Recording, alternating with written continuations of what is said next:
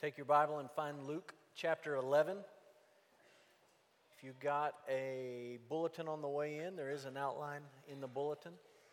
I want you to, when you find Luke 11, look at verse 27. First 5 words in our passage this morning are these. As he said these things. The he is Jesus. The things are the things that he was talking about in the verses before this passage. And what Luke is telling us right out of the gate here as we look at Luke 11:27 to 36 is that what we're about to read is connected with what we talked about last week. Because the things that we're about to read coming out of Jesus' mouth came out of his mouth as he was saying these things. And so let me just remind you briefly what we talked about last week. Whether you were here or not here, you've slept. So let me remind you. Jesus cast a demon out of somebody. The demon had made this person mute. When the demon left, the person spoke. This was a sign that the king and his kingdom were present in Jesus Christ.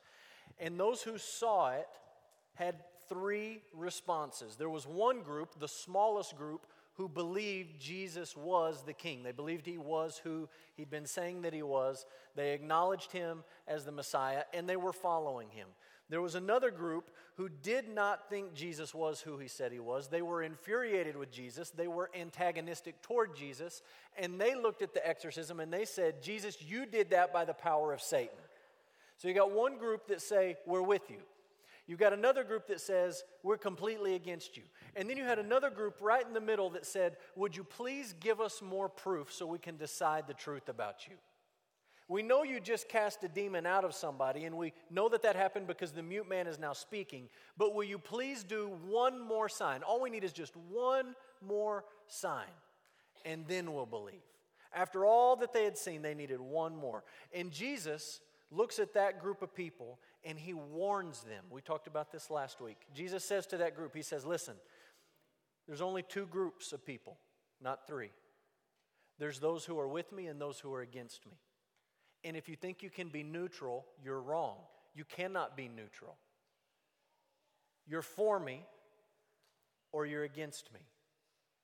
He's warning these people that they must make a decision about who he is. Will they acknowledge him as the king who has ushered in this kingdom, or will they turn their backs on him and blame the whole thing on the power of Satan? Jesus says you must make a decision. You can't be neutral. So last week we saw Jesus. He's warning these people. And this week, Luke is telling us, as he said these things, connecting these stories, he's still warning people. Here's the big idea of our passage. Jesus was always upfront, clear, and direct about what it means to follow him and what it means to reject him. That's the one idea that holds all of these verses together that we're about to read. And there's an interesting collection of verses, a strange collection of verses, some of them very difficult to understand, but this is the umbrella over all of them. Jesus is always clear, always upfront, always direct about what it means to follow him and what it means to reject him. And so this warning that we saw last week is continuing in the verses that we're about to read. So take your Bible, look at Luke 11, beginning in verse 27. As he said these things, a woman in the crowd raised her voice and said to him, blessed is the womb that bore you and the breast at which you nursed. But he said, blessed rather are those who hear the word of God and keep it. When the crowds were increasing, he began to say, this generation is an evil generation. It seeks for a sign, but no sign will be given it except the sign of Jonah. For as Jonah became a sign to the people of Nineveh, so will the Son of Man be to this generation. The queen of the south will rise up at the judgment with the men of this generation and condemn them, for she came from the ends of the earth to hear the wisdom of Solomon, and behold, something greater than Solomon is here. The men of Nineveh will rise up at the judgment with this generation and condemn it, for they repented at the preaching of Jonah, and behold, something greater than Jonah is here. No one, after lighting a lamp, puts it in a cellar or under a basket, but on a stand, so that those who enter may see the light. Your eye is the lamp of your body. When your eye is healthy, your whole body is full of light. But when it is bad, your body is full of darkness. Therefore, be careful, lest the light in you be darkness. If then your whole body is full of light, having no part dark, it will be holy light as when a lamp with its rays gives you light. This is the word of God from Jesus. Let's pray together. Father, we're grateful for your word, and we do believe that it's true, and we believe that it's powerful. Father, there's some things in the verses we've read that are difficult to understand, and so we pray that you would give us wisdom, that you would open our minds. And Father, I think that when we see what Jesus is talking about, it is not difficult to figure out how this applies to us. It's difficult to do, it's difficult to live out, but Father, it's not difficult to understand what Jesus is calling us to. And so give us wisdom, give us hearts that are willing to follow you and to follow Jesus. We ask it in his name. Amen. Let me tell you about a guy named Antony Flew. Antony Flew was a Brit. He was a philosopher. He died in about 2010. And in the school of philosophy that he was part of, you could describe Antony Flew as an evidentialist. That means that he looked for evidence to support or to bolster everything that he believed. He wanted proof. If you couldn't prove it to him empirically, he wasn't interested in signing on and accepting it and believing it. And not only was he an evidentialist, but he was also an atheist. And the reason, according to Flew, that he was an atheist is because he was an evidentialist. He basically said, prove it to me. Prove to me that there is a God. Look at this quote from Antony Flew. He said, the onus of proof is on the theists. Theists meaning those who believe in God. The onus of proof is on them. Atheism is prima facie the more reasonable position. Now, just as a little side note, we won't get into this too much this morning, but there's a brilliant Christian philosopher, and he has basically taken that argument and flipped it on top of its head. Alvin Plantinga. And Plantinga says, very simply, that's ridiculous. The default position for most human beings is the idea that there is a God. That seems like it ought to be the accepted position, and you should have to prove to us that there isn't with your evidence. That's a different story. All I want to do in telling you that is to say when you read a quote like that, don't cower in fear as if some philosopher has just twisted you up in a knot that you're never going to get out of. It's ridiculous. It's word games, but that's Flew. And Flew says the default position is atheism. Prove it to me. And he said that year after year after year. He was known as one of the most outspoken, critical atheists in the academy until 2004. And in 2004, he dropped a bombshell on the academic world and he said, the evidence has led me to believe that there is a God. I've changed my mind. I've thought about it as reasonably as I can. I've looked at the facts. I've looked at the data. And what makes most sense to me based on the facts is that there is some kind of God. Now, before we get too excited, understand that he did not believe in the Christian God. He steadfastly said, I do not believe in the God of the Bible. I don't think that this is the truth about who God is. But looking at the evidence, he did come to the position where he said, I now believe that there is in fact a God. The evidence has convinced me. And people talked to him and they said, well, could there possibly be evidence that would convince you one step further? Not only that there is no God to there is a God, but that this is the true God, the one described in Scriptures. And Flew's answer was basically what we see from these people looking at Jesus. I would just need proof. I'm looking for proof. What is the evidence? He would have fit in great in Jesus' day. Because these guys, listening to Jesus, talking to Jesus, watching the miracles that Jesus did, were wrestling with the proof that was right in front of them. And a few of them said, you know what? We believe that you are the Messiah. And a few of them here said, we believe that you are crazy and that you're doing things that you're doing through the power of Satan. And a big sort of gray, fuzzy middle group of people wanted to say, we just need a little bit more proof. And then we'll believe. Just a little bit more evidence. Put more cards on the table. Prove it to us. And Jesus is looking at those kind of people and he's warning them. This is what it means to follow me. This is what it means to reject me. Don't have any illusion that you can be in this fuzzy middle. And so my guess is that all of us in this room fall into one of these categories. Either we like to think that we're followers of Jesus and we've accepted him, or we'd like to think that we think Jesus is a nut job and we don't believe anything he says. Probably not many of us here this morning like that. Or maybe there's some of you who think you're riding the fence in the middle, waiting for more proof. And Jesus is saying, listen, you're either against me or you're with me. And he's warning you, and he's warning those of us who claim to be followers of Jesus. This is what it looks like to follow me. This is what it looks like to reject me. And so I want to show you 5 warnings straight from the mouth of Jesus this morning. The first warning is this. It's not enough to hear God's word, you must keep it too. Or you could say you must obey it also. Hearing it is good, but it's not enough. You must hear it and keep it. You must hear it and obey it. Verse 27 and 28. This lady walks on the scene and she says, basically, my paraphrase, how blessed is Mary to have you as her son? How great would it be to be Mary and to have you? She clearly believes Jesus is a big deal and she trusts in him. How great would it be to be Mary, your mother? She's saying what Mary said people would say. You can jot down in your Bible and look up later, Luke 1:48. Mary talks to Gabriel. Gabriel lets her in on the plan about Jesus, and Mary prays a prayer. She sings a song, and one of the things that she says is, all generations will call me blessed. That's what just happened in the Gospel of Luke. How blessed is Mary to be your mother. Jesus doesn't disagree with her, but he does point her to something more important.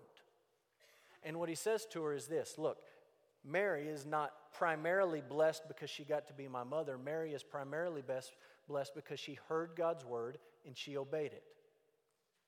When the word of God came to her through Gabriel, she said, I'm your servant. Do what you have said you're going to do. I'm in. Mary's not blessed because she gets a card from Jesus on Mother's Day. Mary's blessed because she gets to listen to Jesus, trust in Jesus, and follow Jesus. Is she blessed to be his mom? Yeah. But the greater blessing, the one that Jesus is talking about, is the one that comes from hearing God's word and from following it. Listen, parents, grandparents, teachers, Sunday school teachers, when you understand that this is our goal, the next generation hearing God's word and keeping God's word, it changes the way you parent, it changes the way you grandparent, and it changes the way that you teach. If your goal is just to get somebody, your kid, someone in your class, whoever, if your goal is to get someone to pray a rote prayer of quote-unquote accepting Jesus into their heart, you're going to parent completely differently than if this is your goal. I want my kids or my grandkids or the people in my Sunday school class to hear God's word and keep it and obey it. And Jesus is saying this is the goal. And you need to understand it is not enough just to hear God's word if you leave this room and you act like nothing has changed in your life. You hear it and then you keep it. Here's a second warning from Jesus. Demanding a sign to validate your faith is evil and foolish. Demanding a sign to validate your faith is evil and foolish. Verse 29, this generation, Jesus says, is an evil generation. It seeks for a sign. It's looking for a sign. I'm afraid there's a lot of Christians, and unfortunately a lot of churches, who have fallen for this. Fallen for this idea that we're going to follow Jesus, but if something miraculous would happen, then we would really be able to follow Jesus. We're going to believe what God says, but if he just somehow give us a spectacular experience of some kind, then we'd really be able to follow Jesus and trust in Jesus. I think most churches today are more concerned about the spectacular than the mundane. More concerned about seeing something that knocks your socks off than reading God's word in the Bible. And we've fallen for this lie that something miraculous is somehow more trustworthy than God's word. If you don't believe me, go to any so-called quote-unquote Christian bookstore and look at the bestseller shelf. Books about, I had this great experience and went to heaven. Books about, well, I had this dream and God told me this. Books about, well, I sat down to write a devotion and God told me to write down these words. He spoke to me. He said this. He showed me this. Miracles, miracles, miracles, sign, sign, sign. It's not just the Christian bookstores, it's the non-Christian bookstores. And do you know why they stock those books? Because we buy them. That's what's on the shelf. And we buy it. And we read it. And we say, wow. How awesome is that? Did you hear what this person experienced? Did you hear about this miracle? Did you hear about this spectacular whatever? And we think that somehow that is more sure and more certain than the revealed Word of God. And we read those books as if they have more credibility about what they're talking about than we do when we read God's Word. Listen, we're getting closer to Luke 16. Just wait till we get to Luke 16. Jesus tells a story in Luke 16, and I'll just give you a preview. The story goes like this. Jesus talking. A man died. He was a bad man. He didn't love God. He loved things. He went to hell. In hell, he asked God to send someone back from the dead to tell his brothers to repent. He knew the kind of life his brothers were living. He knew they were headed straight for hell like he was. Please send someone back from the dead to grab them by the shirt collar and shake some sense into them. And you know what Jesus said, or do you know what God said in the story? Absolutely not. No, I'm not going to do that. Do you know why? If they won't listen to the Bible, they won't listen to a miracle. Now that's wisdom straight from Jesus. The wisdom of our age is completely different. I need a miracle, then I'll believe the Bible. Jesus says, no. That's not how it works. If you're not going to believe the Bible is God's Word, no miracle will ever be enough proof for you. You'll always be needing one more proof, one more evidence, one more sign, one more spectacular experience. Demanding a sign to validate your faith, according to Jesus, is evil and foolish. Number 3, your response to the resurrection of Christ will impact your eternity. How you respond to the resurrection of Jesus impacts eternity. Verse 29 and 30, when the crowds were increasing, Jesus began to say, this generation is an evil generation. That's an interesting way to grow a crowd of people. More people are following Jesus. Here they come. This movement finally has some momentum, and Jesus says, you're evil. You're evil because you seek for a sign. No sign will be given except the sign of Jonah.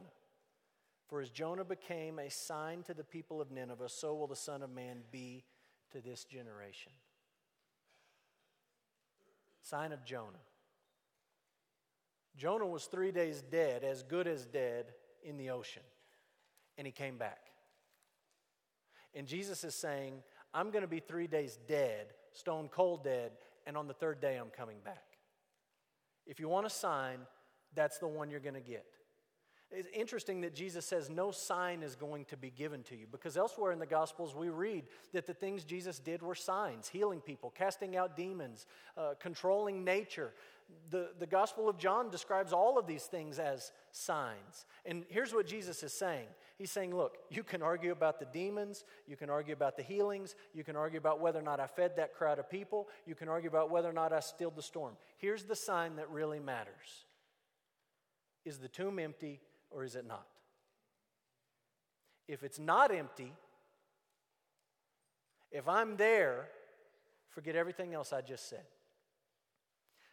If it is empty, you better listen, because your eternity hangs in the balance. Will you or will you not acknowledge that Jesus Christ is the Son of God, the Son of Man, come to seek and save the lost by dying on the cross for your sins, dead in the grave, 3 days later alive, risen and ascended to heaven? Will you acknowledge that or will you not? Jesus says, this is the sign that matters. You want a sign? I'm going to give you just one that really matters. It's the sign of Jonah. Number 4, warning number 4. Spiritual opportunities result in increased accountability. Spiritual opportunities result in increased accountability. Verse 31 and 32, Jesus talks about the Queen of Sheba, and he talks about Jonah again, the men of Nineveh who repented when Jonah came. This is what he's saying. He's saying, look, Queen of Sheba traveled halfway around the world to visit Solomon because she had heard of how great his wisdom was and his learning and his teaching. She came and she sought him out to listen and to learn. I am the very Word of God in human flesh, standing right in front of you, preaching and teaching and performing miracles, and you won't listen. How foolish is that? Someone greater than Solomon is standing right here and you won't pay attention. You have an incredible spiritual opportunity right in front of you. And he says, the queen will rise up and she will condemn you. You say, the queen's going to be involved in judgment? No, the point is that she listened to what God was saying to her. And these people are not. And then he says, someone greater than Jonah is here. Jonah went to Nineveh. Go back and read it this afternoon. All Jonah said when he walked into Nineveh is, God's about to destroy this place. He told no one to repent. He said, God will destroy the city. And they repented. They listened. They took action. They responded. And here I am standing in front of you, calling you to repent and believe the gospel. Nothing. Someone greater than Solomon is here. Someone greater than Jonah was here. And these people are going to rise up, the men of Nineveh and the queen of Sheba. And on the day of judgment, you will be condemned because they listened to what God was saying to them and you did not. There will be accountability.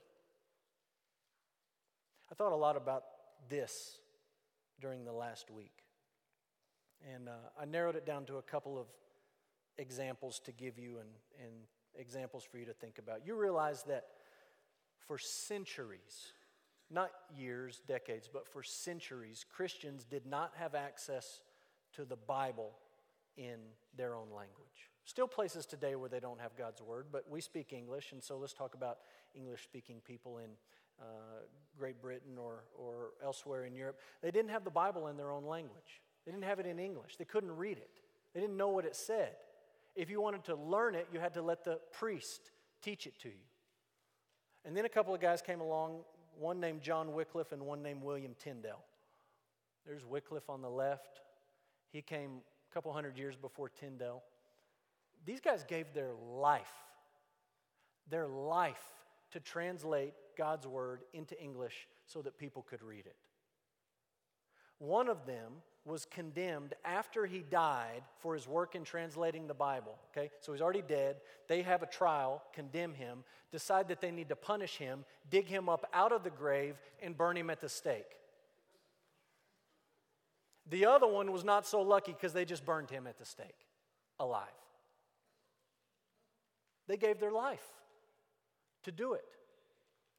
You and I can go to the so-called Christian bookstores where there are all these goofy books on the bestseller list, and you can walk right behind there, and you can just find shelves and shelves of Bible. Pick your translation. ESV, NLT, NIV, NASB, King James, New King James. They're there. We just take it for granted. There's an incredible spiritual opportunity that very few people who have ever, not just now, but have ever lived on planet Earth have enjoyed. What are you doing with that spiritual opportunity? Are you walking straight to the bestseller list to read a book about a guy who says he went to heaven and came back? Or are you reading God's Word? Here's another example. Our team that goes to Kenya has pastor friends that work with us. This is a picture of one of our friends, Pastor JB, Jehoshaphat Benson, and his family. And we work with JB when we go over, and they help translate, and they help preach and teach and lead singing and do work there in the community. And JB is a seminary student. He travels several hours, leaving his family behind, several hours. He goes for a couple of weeks at a time to go to seminary in the big city. And he is dying for Bible study materials for himself and for the people that he pastors.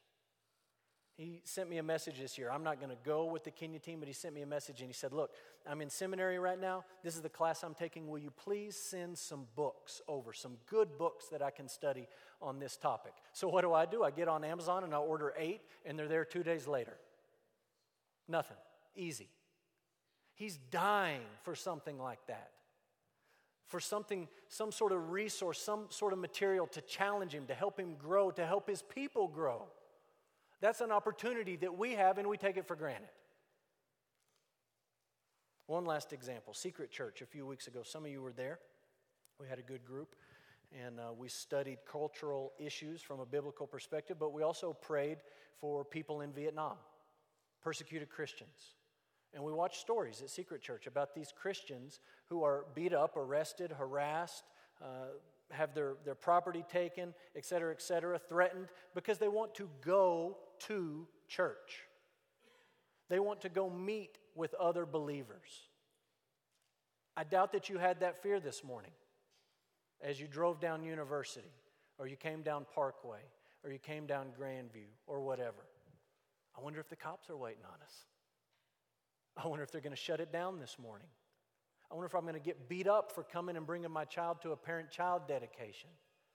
That's an opportunity that we have that we take for granted. And Jesus is saying, when you are afforded spiritual opportunities, you will be held accountable for how you handle those opportunities. I'm standing right in front of you. And Jesus says you ought to take a note from the people who listened to the queen, or the queen who listened to Solomon, and the people of Nineveh who listened to Jonah. You ought to listen. You ought to repent. But since you won't, you'll be held accountable. Last warning is this. Don't look for light inside yourself. Look to Jesus. Don't look for light inside yourself. Look to Jesus. And this is verse 33, 34, 35, 36. And I'm going to be honest with you. These are tricky verses. These are verses that you really got to read and think about. You got to read them in the context of Luke. You got to read them in the context of other scriptural verses. And I'm about to give you a lot. If you like to take notes, you can jot some of these down. But here's what you got to remember. Jesus is talking to people, a group of people, and there's a good number of skeptics in the crowd. And they're the ones he's really talking to. The disciples are with him. The Pharisees are over here. They say he's doing it by the power of Satan, whatever. He's talking to this group of people in the middle, and he's saying to them, you can't be neutral. And he's warning them. And here's what he's saying to these people. Don't look for light inside yourself. Look to me. Look at verse 33 and 34. No one, after lighting a lamp, puts it in a cellar or under a basket, but on a stand, so that those who enter may see the light. Your eye is the lamp of your body. When your eye is healthy, your body is full of light. When it's bad, your body is full of darkness. Jesus says, look, what's the point of a lamp? To give light.